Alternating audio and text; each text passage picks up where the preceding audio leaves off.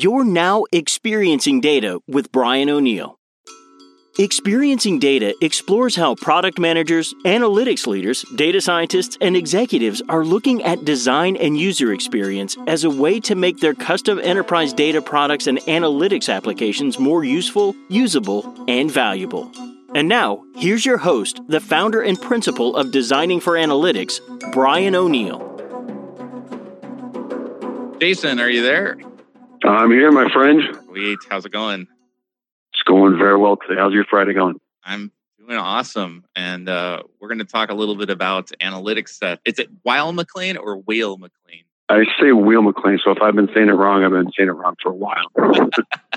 As I recall from my musical training, I think in German, the second syllable is the one that says its name. So I guess it would be Weil-McClain. Like if it was W-I-E-L, it'd be wheel. But I don't know. Yes. Get anglicized as they come over the pond. So. I'm going to go with you on that one. You sound like an expert. Nice. Well, you sound like an expert in analytics, Weil-McClain. We'll call it Weil-McClain. Tell us about what you're doing over there. So we met on LinkedIn. I've been enjoying, your postings in the social feed, just kind of about your approach, and just you seem really passionate about what you're doing. And I'm like, I don't know who this guy is. Sounds really interesting. And so I thought you were to have. So tell us about the company, what they do. I know they're in heating and boilers, right? But to give us the... Yes. Yeah, absolutely. So a company I work for, we're in the HVAC space. We're a 135-year-old boiler manufacturer. So whether you realize it or not, you probably have one of our products either in your house or building or very close to where you live. And really what my team and I do is we really help companies weaponize their data assets. As you know, a lot of companies are very skilled at acquiring data, hence the big data movement. But the reality is that a lot of these companies don't know what to do with all this data. And that's really where we come in. And our angle is really, as I always tell my team and our business partners that we work with internally and externally, is that our focus is on solving business problems. So it's really, in order to do that, you have to identify what is the business problem that you're trying to solve for, a strategic agenda that you're trying to address. And in order to do that, you really have to be anchored in the business. Again, that's just my perspective. But if you're in the business day in, day out, you develop this very keen sense of what the business would need to accomplish its objectives. And so that's like right now, we are based in the marketing group, and it's a great spot to be. I'm a firm believer that every analytics team should be based in the business for the reasons I just talked about. But what that does, being business first, is that gives us a great lens to look at data from. Sometimes analytics teams will be IT-centric, and they can do a lot of academic work against the data set or different data sets, but the business might look at the output and be like, yeah, that doesn't help us. Mm-hmm. We always start with what is the business problem or strategy, business problem we're trying to solve or strategy we're looking to address. And that also helps us when it comes to curating data also. That's one of our primary responsibilities too, is to look for different data sets, both internal and external, that can help us identify strategic opportunities. So obviously it's one of those where it sounds really unsexy. I'm not gonna lie. I think my LinkedIn post yesterday put data is boring.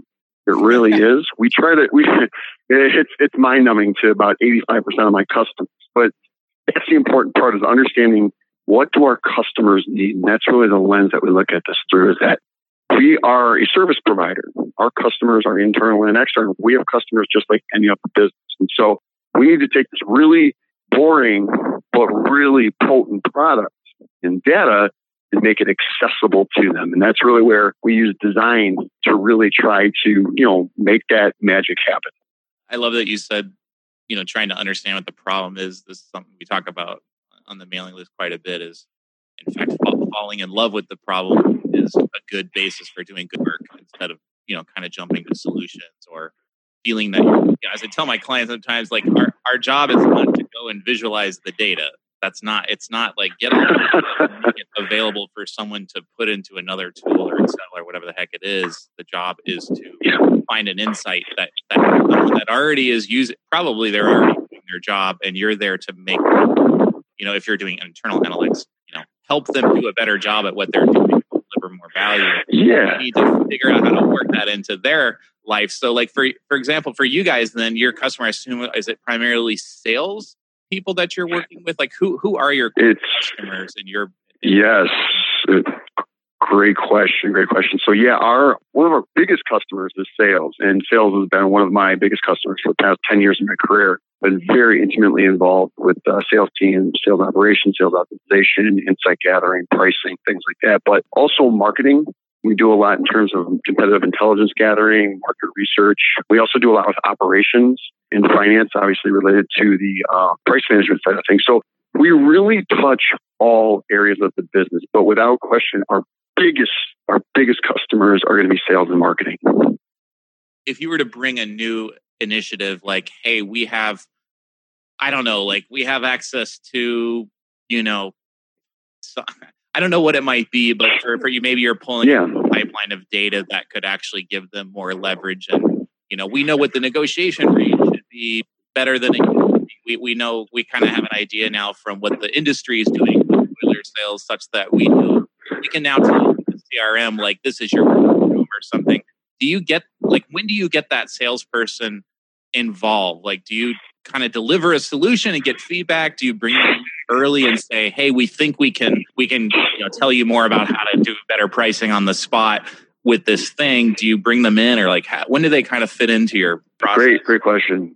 Yeah. So a lot of times, because we spend so much time actually in the trenches, that's one of the things that I think is unique about the way that I design my teams to do analytics. Is it's not like a handoff product and we're like, Godspeed, good luck. Is that once we deliver a solution, we're actually in the trenches with the business trying to implement what we're talking about, because it just works better. The teamwork is just, you're more effective, and they know that they've got backup. They know that they've got, air support. And so really a lot of times when we come up with something new, a lot of times we will frame it from the lens that, hey, we know that we've got opportunity A or issue B or whatever it is. This has been an issue or an opportunity for months or years or whatever. We think that we've identified something that could help us in solving that issue or realizing the potential of that opportunity. And then it becomes, okay, let's sit down and talk about, do you agree that this might actually help us in this process? Because the one thing that I've learned is, in order to get buy-in, you really, really got to have your business case, even to your internal customers, really dialed in. If you just bring them a bunch of crap, after a while, you're going to lose credibility with them. They're going to be like, I don't have the time to waste with you, even though we're trying to help them. Right. And what we found out is that if you really dial in, what are we trying to address with this? Just as you would with any business case, and you bring that to them, I have found that they tend to be much more receptive. It's not to say that there's not going to be resistance. Resistance comes with any change. But we found that typically framing it from that lens of saying, we're trying to solve a problem that you have, we think that this data will help. That's a great starting point. Do you have an example of a before after with that? I don't know how much, I don't want you to get into proprietary stuff you can't talk about, but is there before they did it this way, and then, we brought them in and said, hey, we think we could give you X, and how you went? Yeah. The one I can talk about is just the manner in which we distribute sales information, specifically insights. And I think that for your listeners, this is going to ring true to a lot of sales forces. I know for all of them that I've been in or worked with, this case was true 100% of the time. But one of the things that, again, keeping the customer-centric focus is that if you look at your sales reps, a lot of times they're going to be what I call casual data consumers. And by that, I mean that these are guys and gals that aren't really into data day in and day out like guys like you and I or some of your listeners maybe. So what we have to do is I always encourage my team to take an empathetic lens and look at, okay, if we give them what our first cut is going to look like, how are they going to interpret this? And a lot of times, to be honest, it's not very good.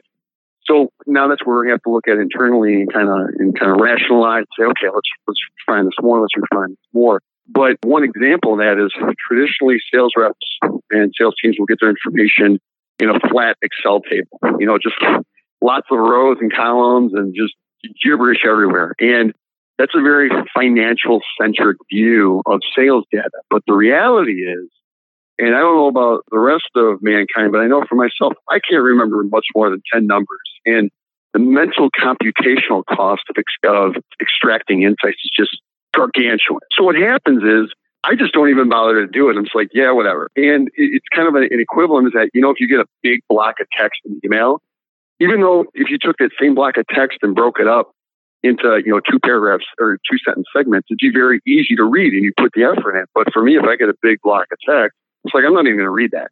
It's kind of one of the same things that we see on the sales side. And so what we do is we say, you know what?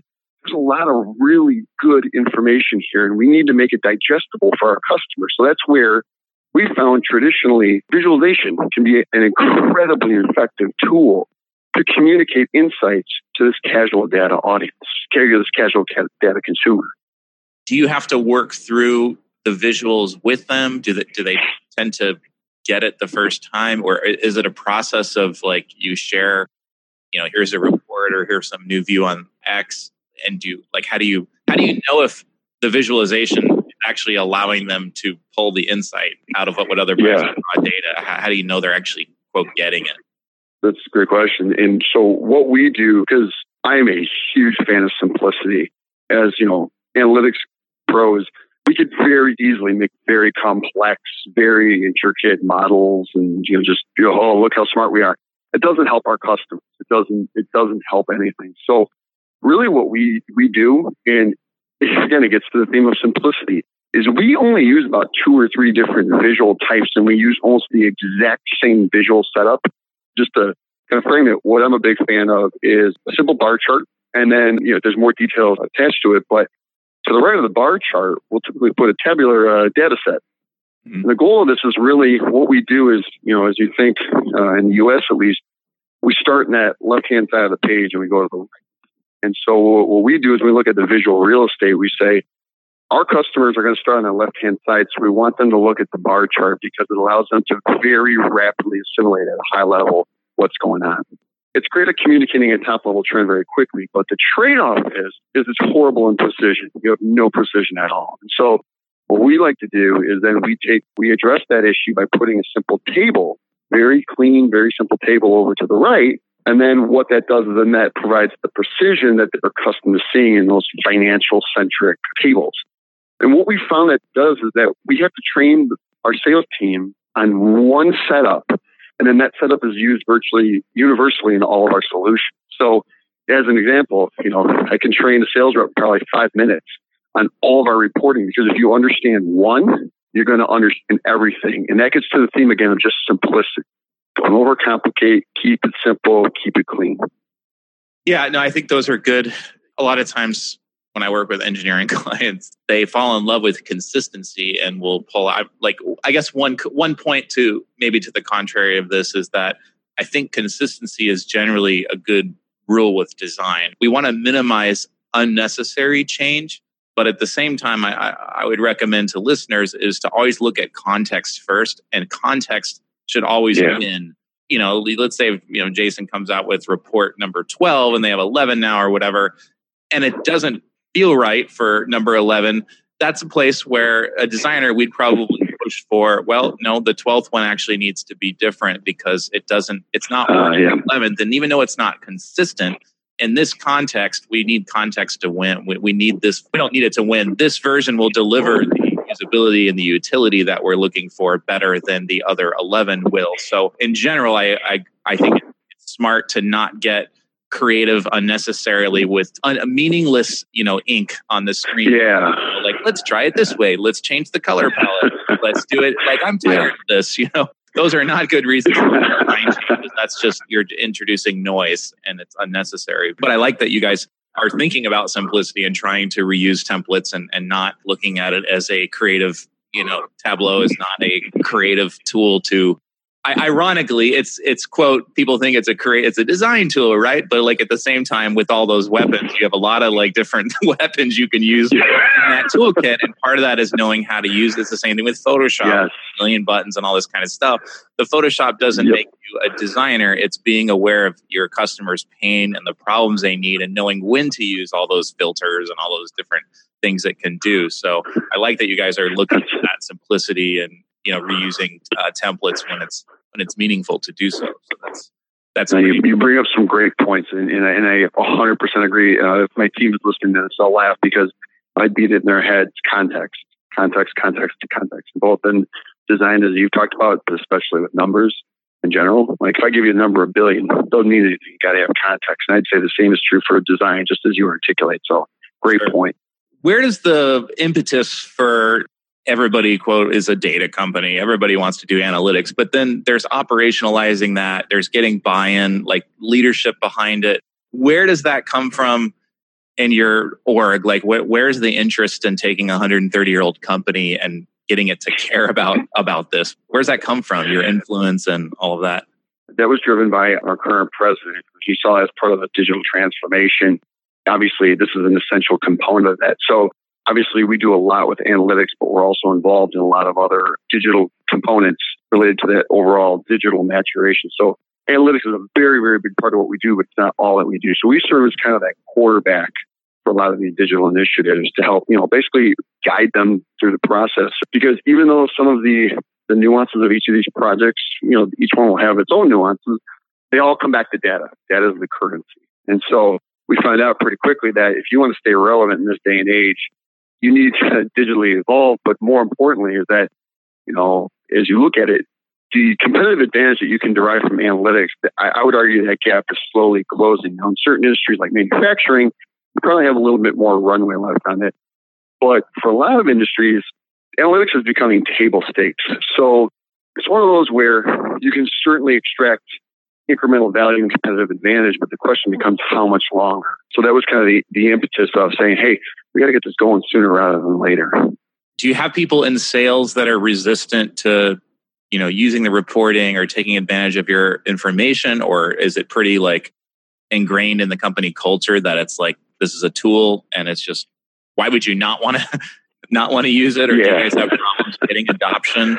Yeah, I would say anytime that you're going through a transformation of this magnitude, it's hard. And I would say especially for other manufacturers. I found in general, manufacturing in general tends to be one of the laggards industry-wise in analytical maturity. And unquestionably, it's tough for no other reason than change is tough. And you're taking, legacy plants, legacy ERP systems, legacy process.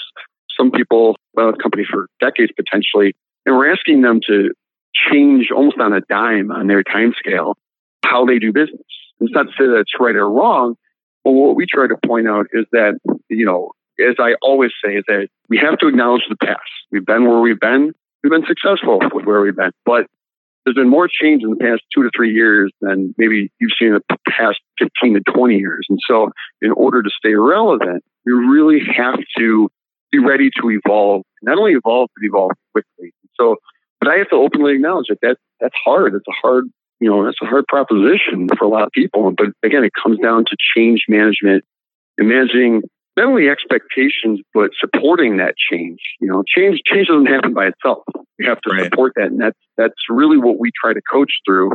In the way that we try to do that is by developing a product with our customers. So as I'm sure as you could probably comment to, if you force something upon somebody, it typically doesn't get received too well. But if you develop it in conjunction with them and design it around their needs, at least I've found you tend to get better adaptation. So you use the word product in there, and I'm interested. Do you see the outputs of your efforts, which primarily it's BI reporting, as I understand it? Do you look at that as a product that you offer to sales? Is that kind of how you see it? Yeah, it's unquestionably we offer a product in the form of the insight packages, but it's also the service that goes with it. Where again, we serve as essentially internal consultants to help them along. Because if you take just the product-centric approach, you just deliver an insight package and you're like, good luck, have at it.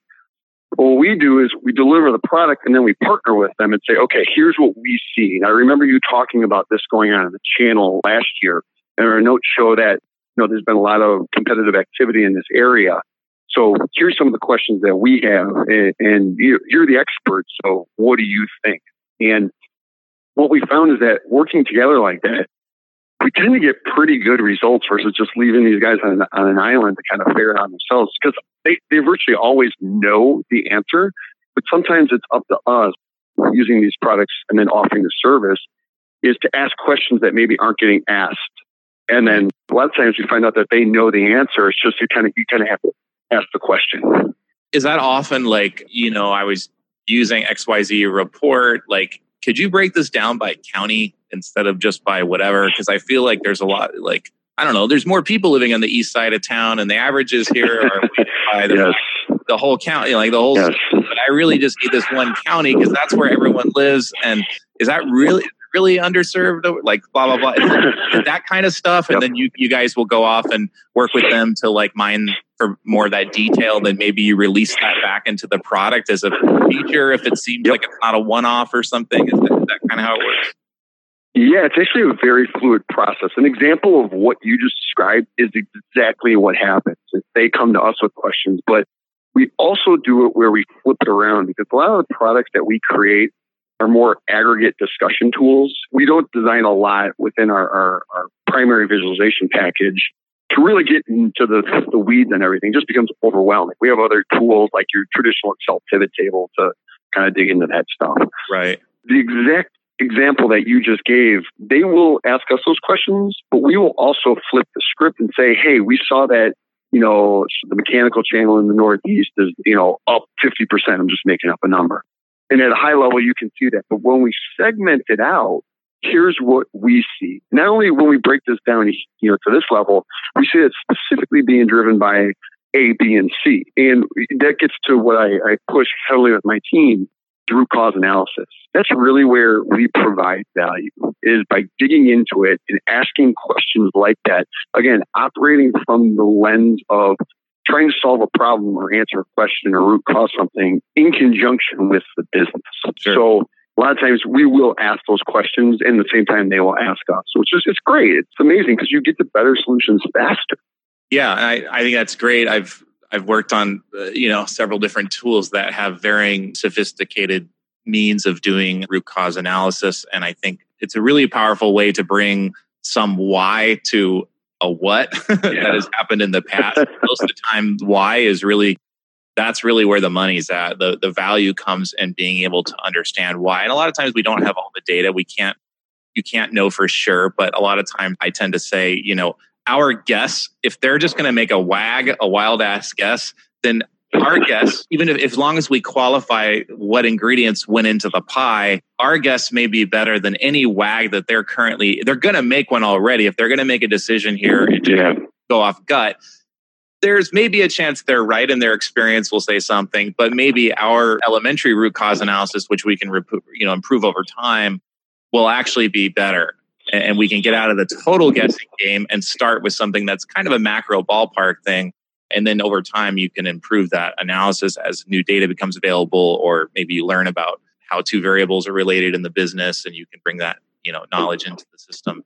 Yes, I totally hear what you're saying. So it sounds like you guys, it's a nice mix of internal product plus services, and also it sounds like you guys do good discovery work as well. So you're not just responding to questions, but you're maybe asking them questions to get them, together as a group. You kind of work through what opportunities may be latent that no one's talking about by asking questions, using data to do that.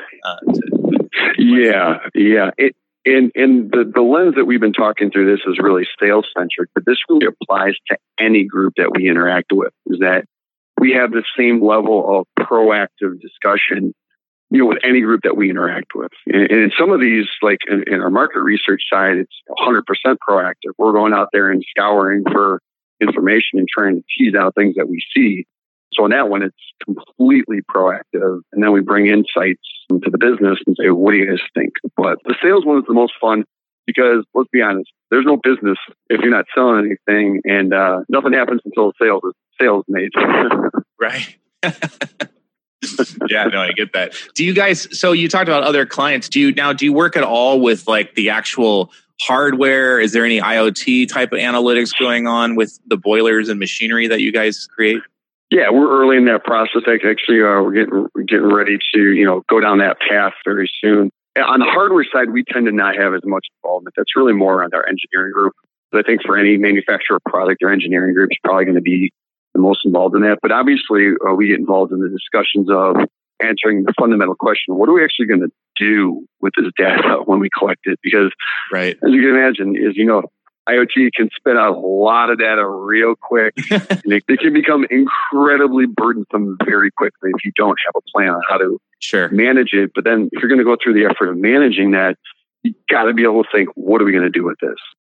Yeah, I mean, I guess the first thing that would come to mind for me would be, maintenance, right? Predictive maintenance. Like, is it going to break down soon? And I worked on a cooling company that does cooling, and really, as the guy told me, he's like, we're not selling refrigeration, we're selling consistent temperature to our clients. It's not really about coolers and all of that. So we need to deliver consistent temperature, and if we don't do that, they lose product, they can lose food, whatever is being stored in cold storage. That's significant business out. And I'm sure for you guys, it's heat.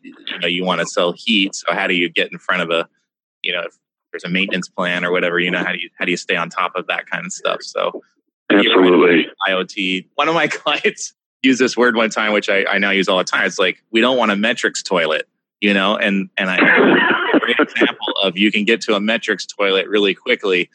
With every stat under the gun and how many ounces of water to move per minute through this pipe, it's like, that's great. What does that help me do as a sales guy or a technician? How am I going to use that information just because there's a sensor on that pipe? It's working around, not from, there's a sensor. Let's put the data in a grid. I'm gonna have to borrow that. I'll give credit whenever I use it, but the metrics toilet, that's a pretty good one. I'm in that to the repertoire. Nice. So tell me, where does it go from here? You had mentioned, the competitive, maybe it's closing, or maybe you guys feel like your competitors are all kind of, maybe they're doing the same thing that you guys are doing, and we're all aware of where the data can be used to drive the business. Are there other places where you see, design or technology, predictive analytics or machine learning and some of these other new technologies that are out there to help drive predictions and things like that? Or are you guys leveraging any of that, or have plans to kind of look to the future? What does that look like? Definitely. I know you probably can't talk about everything, but maybe broadly. Absolutely. No, I would say that that's content that's definitely, if it's not already being done, then it's on our radar. We've got a pretty talented team here that, covers a lot of your traditional data science turf.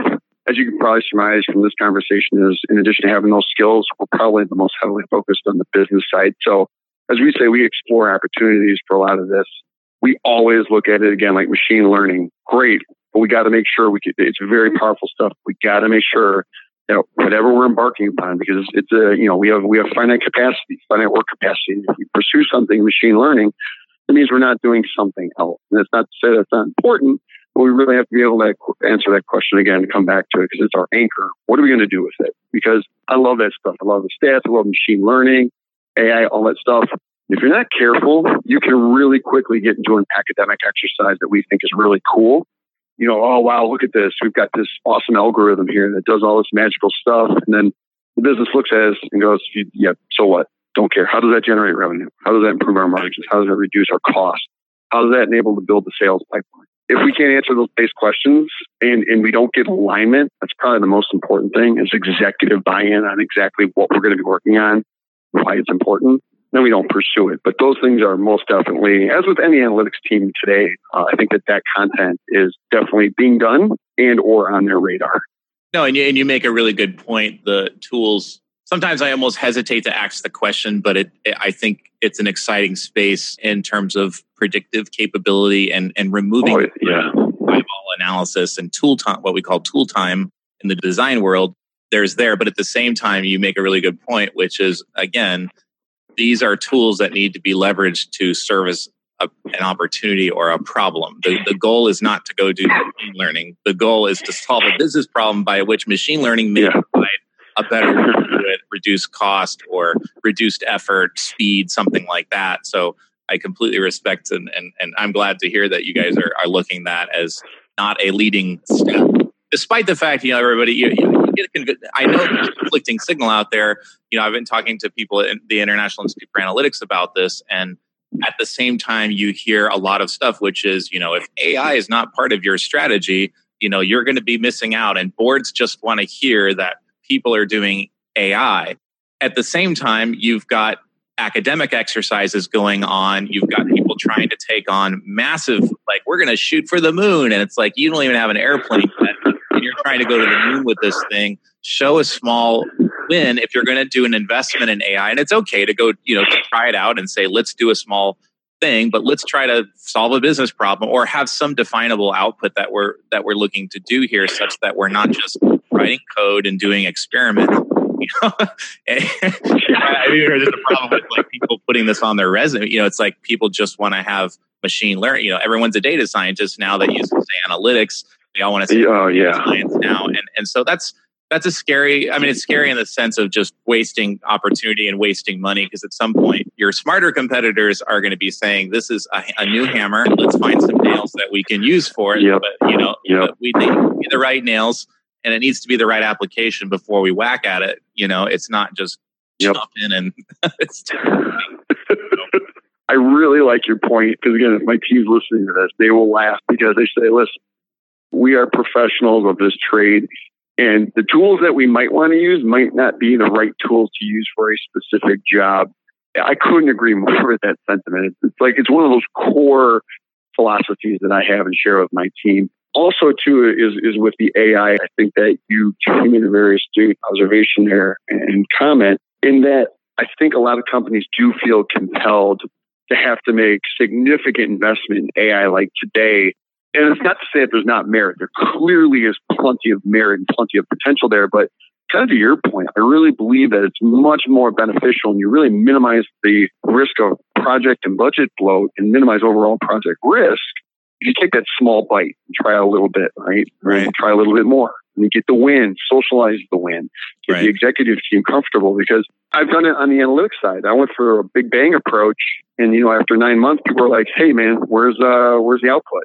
All you need is to get bit by that once, then you realize, small quick wins are very, very effective. Because at its core, it's really important to get executive buy-in. And a lot of executives are not willing to wait 9 months or a year for something when they're expecting to see it 3 months. I totally agree with your sentiment. When you talked about the wins, like, do you have and I totally understand if you're close to it, it may be hard to remember those, but like, is there a particular story or time where something in the product and the insights that you guys put out to your customers that it was like a real win, like a sales guy said something to you, or maybe an executive said something to you about how this moved the needle? Like, this was a memorable moment for us. Like, I changed a customer's mind with this, or, we closed a sale that we never would have even been looking over here if we didn't know. Do you have any like anecdotes like that you can share? One that we had recently, again, just for confidentiality purposes, I can't get too deep, but sure. We did have one recently where we just basically revamped our insights packages that we distribute to our internal team. And we really, really gathered feedback. We had version 1, we gathered a ton of feedback, kind of refined, iterated, got feedback, without making it a major release. Got feedback, refined it. And then what we did was, with a small group, we got that beta in their hands. They look at it and they're like, "Man, this is great. This is exactly what we need." Because what we were doing, what we found was, everybody, and I'm sure you've experienced this, everybody wants their own cut of things. Everybody wants a certain view of a report, or they want certain insights or whatever it is. And that's great. But if you have limited resources, really high-powered resources like an analytics team or data science team, you got to look at the opportunity cost of kind of doing all these one-offs. We were getting a ton of report bloat. And again, as I tell my team, I don't mean anything derogatory to the BI guys in this comment, but from my team side, I always tell them, we don't create value if we're just creating reports. Right. We create value when we're actually partnering with the business to extract insights, identify opportunities, and just all that stuff that goes with it. Right. So what we realized, though, is that, what started out as a nice, clean 3 or 4 page insights package had bloated up to like 20. And I'm sitting there like, guys, this is not meeting our original criteria.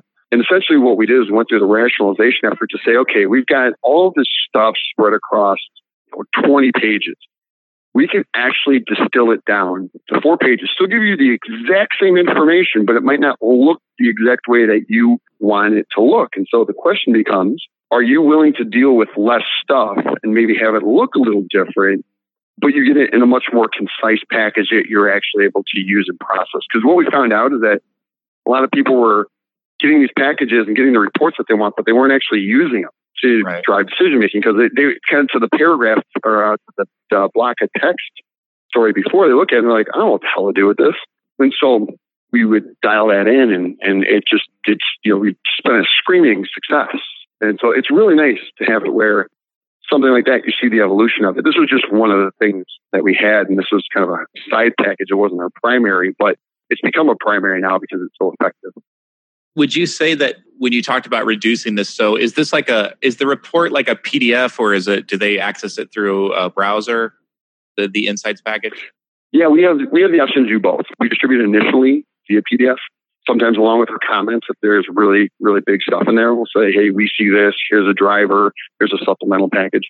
A lot of times it's PDF first, and then if they want to go on the web and start interacting with it, they can do that, which is nice, but the reality is a lot of them don't do that, which is understandable. You took it from 20 pages down to 4. Is that what you were saying? Yeah.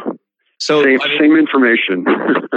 This is a really good point. And a lot of times I think I've frequently had clients come in and they're, with data products, and their concern is information overload. We've heard this a lot of times. And the irony is that, the issue is not usually information overload. It's usually a design problem that the information is not presented properly. And because sometimes you can increase the density and increase the utility and usability, not the other way around.